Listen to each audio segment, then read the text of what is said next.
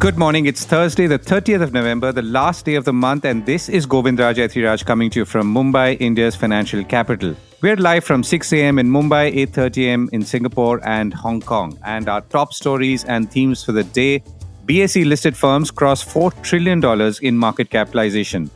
Gold prices hit a new high, oil soars ahead of an OPEC meet, and COP28 starts today. Legendary investor Charlie Munger of Berkshire Hathaway dies at 99. 155 million passengers will fly India's domestic airlines this year as airlines fight to increase capacity. And Walmart's US imports from India went from 2% to 25% in 5 years.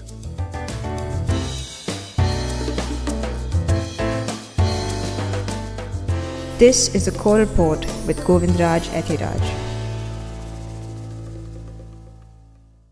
BSE listed firms hit $4 trillion in market value.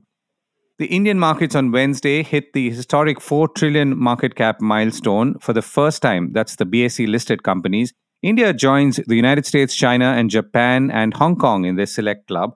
The market value of some 5,200 BSE listed companies is now at a record high of 333 trillion rupees, translating at about $4 trillion. To put this figure in context, with a market capitalization of almost $48 trillion, the United States is by far the world's largest equity markets, followed by China at about $9.7 trillion and Japan at about $6 trillion.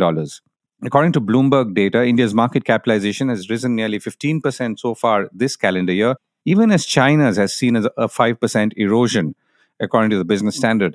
The United States is the only market in the top 10 market capitalization club, which has grown at a faster clip than India at 17%. The combined world market cap has grown 10% this year to $106 trillion.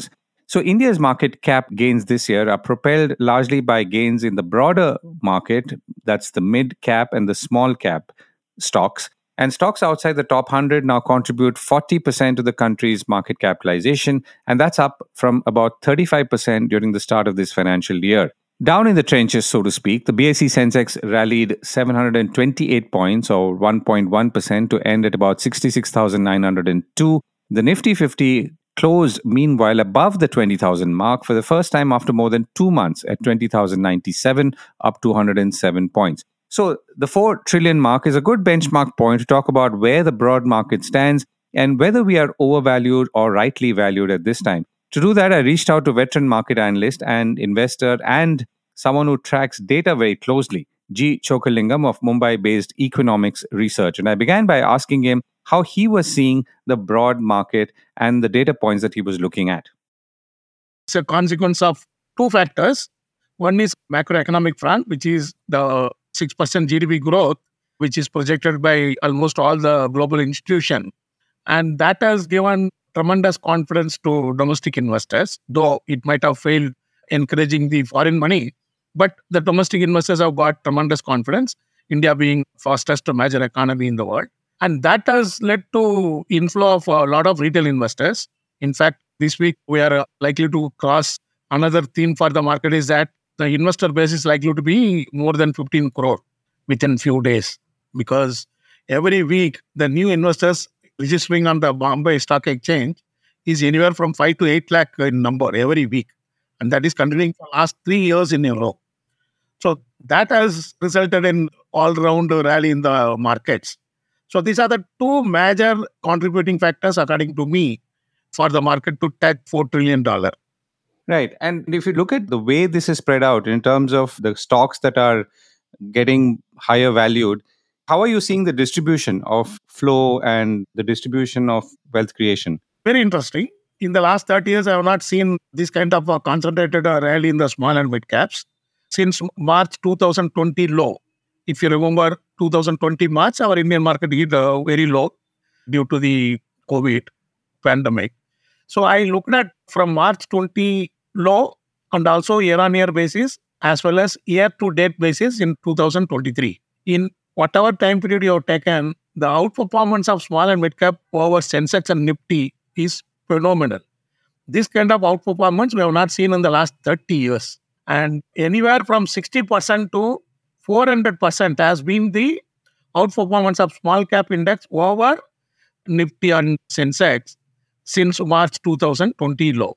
Now, on the other hand, if you look at the history, I looked at the last 16 years of the behavior of these three type of indices, small cap, mid cap, and Sensex.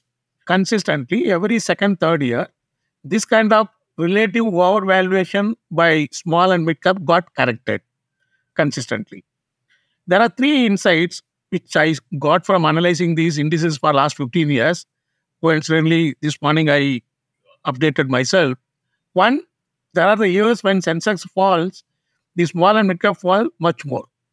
Point number two, when small cap and mid cap indices fall, it not necessarily the Sensex has to fall.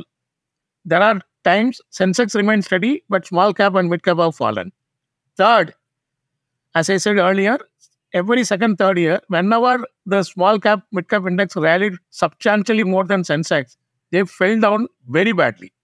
So these are the three insights you get from analyzing the data for last 15, 16 years. So it invariably means, I don't know whether tomorrow or next month or next quarter, the small cap and mid cap have to crack. It's not only, just history. History is only source of learning. It doesn't become a law. I understand that. But this historical evidence has got a solid logical foundation, which is simply the relative overvaluation. And not only that, another interesting insight is that all of us know whenever small cap, mid cap fall badly or whole market corrects, the DIs don't support aggressively the small and mid caps. Their first effort is to support only the index stocks, Nifty and Sensex, and maybe then top 100 and then top 250. But today we have more than 4,000 stocks.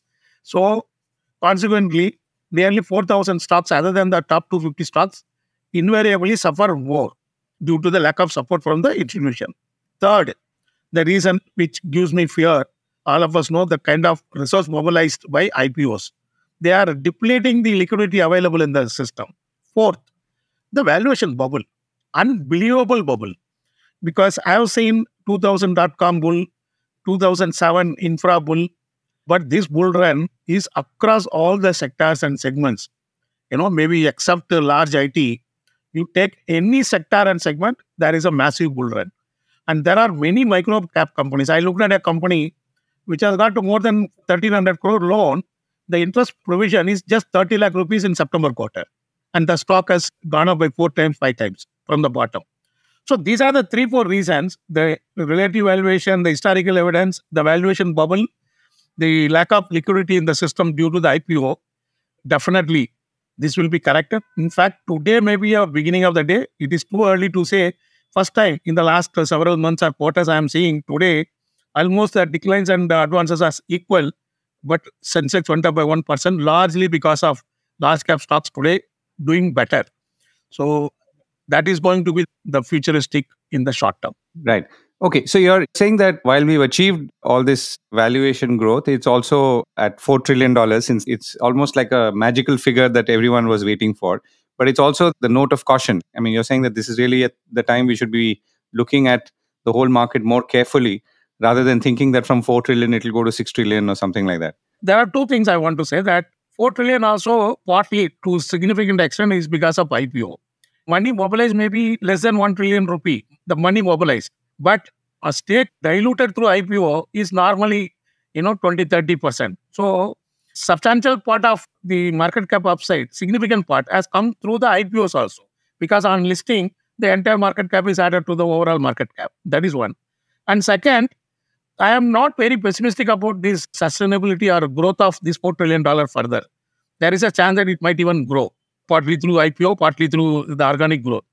But I am saying that the small and mid cap suffering, and more than that or equal amount being contributed by the large cap stocks. Because if you look at a Nifty, 1 year forward PE is only around 21 times, which is far more comfortable than many small and mid cap stocks trading at 40 to 90 PE. So therefore, the swap may happen, the small and mid cap may suffer, but the large cap might take off. This is what precisely happened in 2018 and 19. Almost the small cap indices fell 25-30%, but Sensex went up by 30%. So that kind of situation can happen. Therefore, the $4 trillion might again continue to grow, provided there is no uncertainties from the election results, and provided the oil price doesn't shoot up to strong triple digit, that's above $100 significantly per barrel. If these two things do not happen, then this 4 trillion can soon become a $5 trillion by end of 24 December. Right. That's an optimistic note to end on. Thank you so much, Choka, for joining me. Thank you.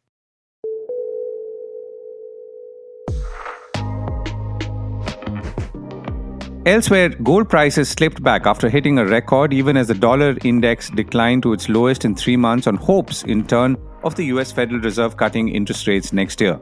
Gold futures for December expiry on the multi-commodity exchange closed higher at 62,419 per 10 grams, according to data on Bloomberg. It rose to an all-time high of 62,602 during the day. And all that signaling from the Organization of Petroleum Exporting Countries producers seem to have worked, with Brent crude prices now rising above $82 a barrel, also nudged by the same expectations that the Fed may start cutting rates next year. An OPEC meeting is set to take place today and set policy for 2024. And this is also the day the United Nations Climate Change Conference, or COP28, kicks off in Dubai. One of the aspects that people will look for is the language leaders will adopt on the transition from fossil fuels to renewable energy, crucial to limiting long-term warming to 1.5 degrees Celsius as envisaged under the Paris Agreement. And also discussions on atmospheric methane, the second largest contributor to climate change, which has received relatively little attention compared to carbon dioxide despite its potential warming impact. And there is much more, including compensations for countries affected by climate change and climate financing. And we will bring you all of that or more from those deliberations as they kick off in coming days. Charlie Munger is no more. Charles Munger, partner to legendary investor Warren Buffett for almost 60 years as they transformed Berkshire Hathaway Inc. from a struggling textile maker into an investing behemoth, has died at 99.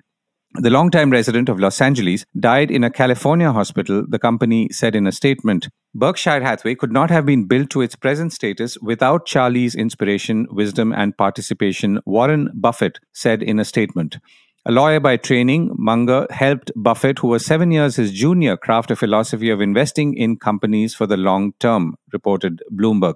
Under their management, Berkshire averaged an annual gain of 20% from 1965 through to 2022, roughly twice the pace of the Standard & Poor's 500 index. And decades of those compounded returns made the pair billionaires, of course, and folk heroes to adoring investors all over the world, including in India. Munger was vice chairman of Berkshire and one of its biggest shareholders, with stock valued at about $2.2 billion, and his overall net worth was about $2.6 billion, according to Forbes. It's terrific to have a partner who will say, "You're not thinking straight," Buffett said of Munger, seated next to him at Berkshire's 2002 meeting. "It doesn't happen very often," Munger interjected. "Too many CEOs surround themselves with a bunch of sycophants disinclined to challenge their conclusions and biases," Buffett added, as Bloomberg quoted. For his part, Munger said, "Buffett benefited from having a talking foil who knew something, and I think I've been very useful in that regard," which meant that businesses with strong brands and pricing power. Munger nudged Buffett into acquiring California confectioner See's Candies in 1972. And the success of that deal, Buffett came to view See's as the prototype of a dream business, inspired Berkshire's $1 billion investment in Coca-Cola stock 15 years later. Here is what Charlie Munger told CNBC in his last interview to the channel. Note his reference to wealth transfer to the next generation. Is there anything left on your bucket list? Anything you'd like to do? Well, that's an interesting question.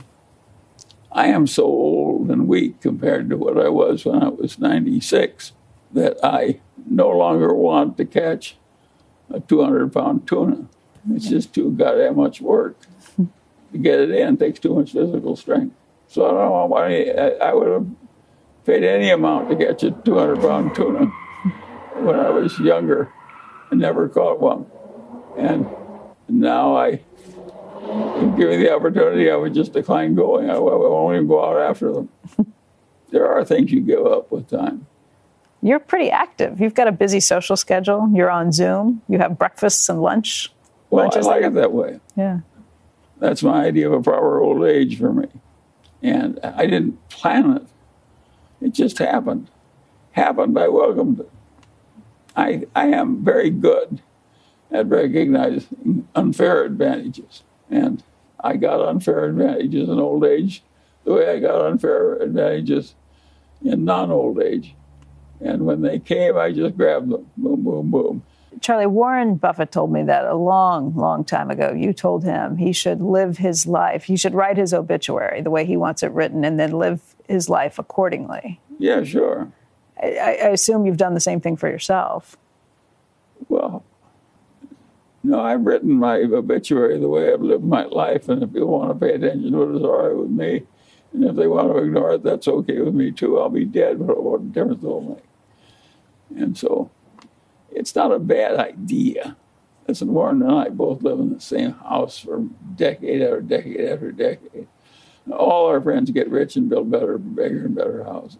And naturally, we both considered bigger and better houses. And I had a huge number of children, so it was justifiable even. And I still decided not to live a life where I looked like the Duke of Westchester or something. And I was going to avoid it. I did it on purpose. Why? I didn't think it would be good for the children. That it would spoil them? Well, in a rich family, you think your duty is to use the wealth to live grandly. That's what everybody's doing with the money. You will learn from the people that are doing it. Is the plan for your life, the obituary you would write in your 30s, the same you would write today? Sure. I basically believe in the soldier-on system. Mm-hmm. Lots of hardship will come, and you got to handle it well by soldiering through. And a few rare opportunities will come. You got to learn how to recognize them when they come, and not make too minor a trip to the buy counter when the opportunity is available. And those are simple lessons. And we have a special interview with veteran long-term investor Ramesh Damani coming up tomorrow. Damani is amongst the few long-term Indian investors who've imbibed and spread the Buffett-Munger philosophy of investing through their words and actions over the decades, and of course have had the opportunity to spend time with the pair in Omaha. That long interview is coming up tomorrow, and don't forget to tune in. And here is an excerpt. I met him many years after I started following him. I've been following him almost since I was in college. I'd first heard of a company called Berkshire in 77 when I went to America. The price was maybe $75 at that time. And over the years, I've come to realize what an instrumental part Charlie Munger was in the building of Berkshire. And I think the only tribute I can pay him is what historian Henry Adams told, that a great teacher lives in eternity because you never know where his influence stops. I think Munger's influence on not only investment, but psychology, corporate governance, the China crisis, the Middle Eastern wars is permanent and long-lasting. I think his influence will be felt, as the quote said, for many, many generations to come. So he has also been personally a very profound influence on my investing life, Govindraj. India's skies are full of action. Some 155 million passengers, 15% more than last year, will and have already taken to the skies this financial year on domestic flights, while some 70 million passengers will take international flights. Both these numbers will be new records, aviation advisory and research firm CAPA India has said. Meanwhile, some 150 aircraft are already grounded across Indian airports for various reasons, ranging from financial troubles to engine problems and parts. And that figure, amazingly, is expected to go up to 200 by March end. So, of some 789 aircraft that will belong to Indian Airlines, some 200, as I just mentioned, will be grounded, which means only about 588 will be operational by March next year. Thanks to which passenger load factors are holding and will continue to hold around 85%, a little higher than normal. So demand is strong, but supply in the near term is restricted despite efforts by airlines to lease more aircraft as they are. And for all the indignations about fares going up, yes, they do, but they only happen at some points. And we know that because overall yields for airlines are still a few percentage points lower and will be so by the end of the financial year. I caught up with Kapil Kaul, CEO of CAPA India, and I began by asking him how he was seeing the capacity and demand forces play out in the Indian aviation sector. So basically, when we started the year, it was about 130 odd planes, around 100 plus planes on ground. But the supply chain impact has been getting serious, with Pratt & Whitney giving a guidance in July and then giving a further guidance in September. A consequence of that, additional 900 odd GTF-powered 320s and 321s are getting impacted. And it's possible that at one point of time, 650 of them get impacted. And as we spoke last time, this is a result of, the contaminated powder metal that they found during the manufacturing. It requires the high-pressure turbine and high-pressure compressor discs to be extended and replaced. And that has its own time frame. So it may overall, to get all these engines back to operation, may take over a year to 2 years. So the supply chain issues are pretty serious, and the groundings that we estimate are largely related to Indigo because of the Pratt & Whitney issue. So even Air India has the CFM-related challenges for they require engines and things like that, but there is more seriousness at the Indigo side. Right. And how is this affecting, or how has it affected yields, and which means the fares that people pay for flights, and also the load factor, which obviously is a little higher than what it could have been? So first, I think the airlines are doing, especially Indigo, is wet leasing planes, is dry leasing planes, is extending leasing. So they are very keen to maintain their capacity guidance. Whatever is in their hand, they're doing it. And as a result of that in spite of these groundings, we don't see a material impact, at least till now, in terms of demand and overall projections till March 24, both on the domestic as well as international side. There may be a marginal impact, but not much, because there's a lot of capacity coming of, let's say, Air India Express will bring 20, Air India itself is bringing 30, Vistara is bringing some planes, and even Indigo is, as I said, extending leasing, getting some wet leases, getting dry leases, and they're also getting some aircraft from Airbus. So I don't see any material impact on the numbers and the capacity till now. As for the fares are concerned, we had a very excellent Q1 when we last spoke. Indigo had the highest profits ever, which is about 3,000 crores. But quickly it normalized in Q2, 12 to 14% dip in Q2, in spite of the fact that the capacities in Q1 and Q2 are more or less similar. But the fares fell down, which is the traditionally weakest period, fell down by about 14%. So far till Diwali, we are seeing the fares equivalent, similar to the Q3 of FY23. So not marginal impact. And yes, you will see December fares going up closer today during Christmas and Diwali. But overall, I don't see it's going to be majorly different from what we saw in Q3 of last fiscal. And Q4 of this fiscal is normally a weaker period.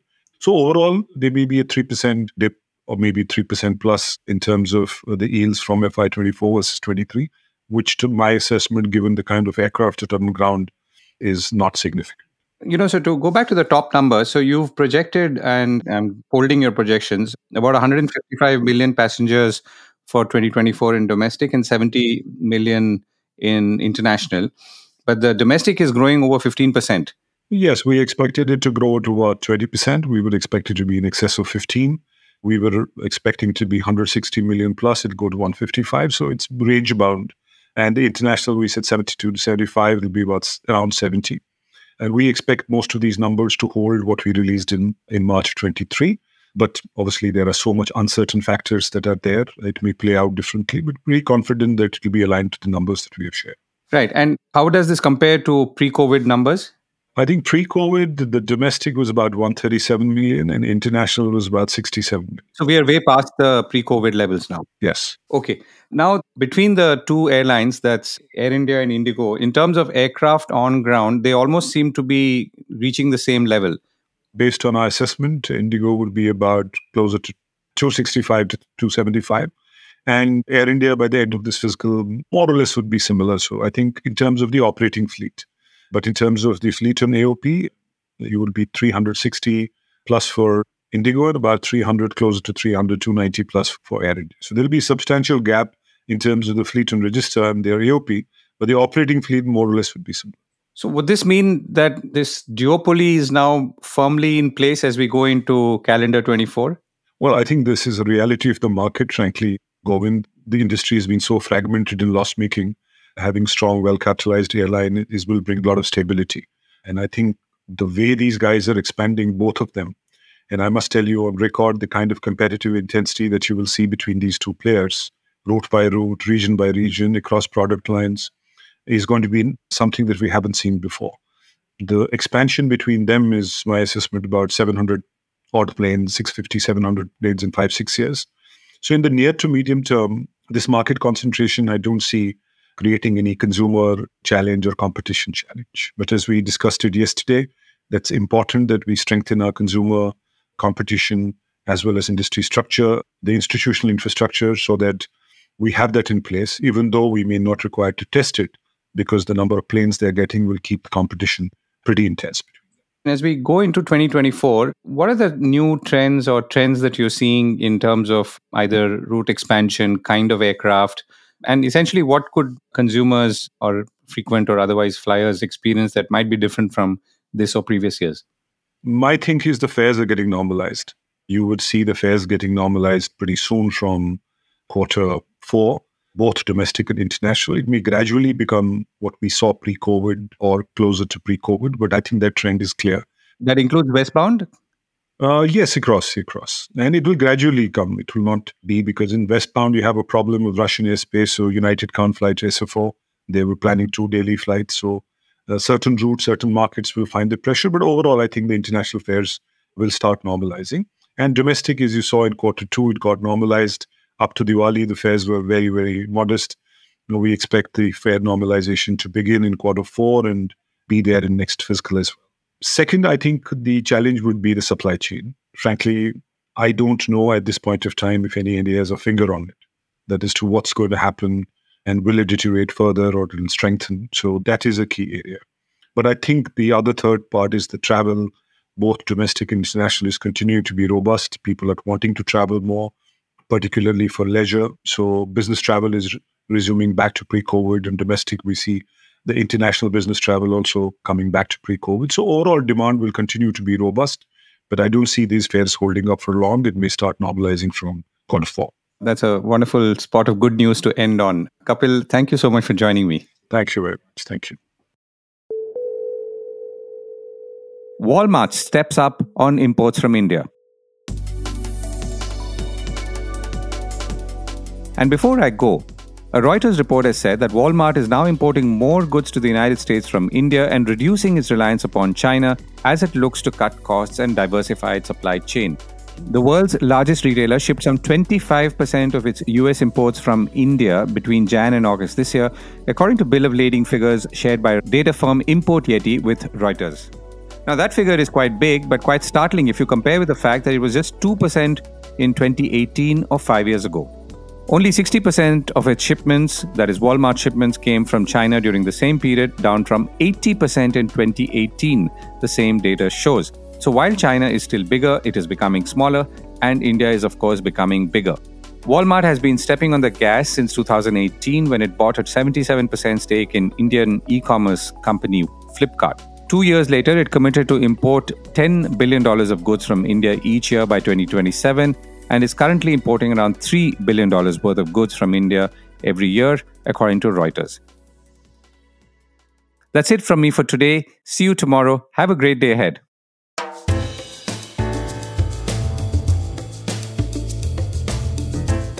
That was the Core Report with me, Govindraj Ethiraj. Do stay connected with more of our coverage at the Core. You can check out our website or sign up to our newsletter for our exclusive stories, one in-depth feature a day on www.thecore.in. Do also track us on LinkedIn, where we usually post synopses or extracts of our top stories and interviews. We would love your feedback on how we can make business more interesting and relevant, including, of course, India's vibrant manufacturing sector. So write to us at feedback@thecore.in, and thank you once again for listening.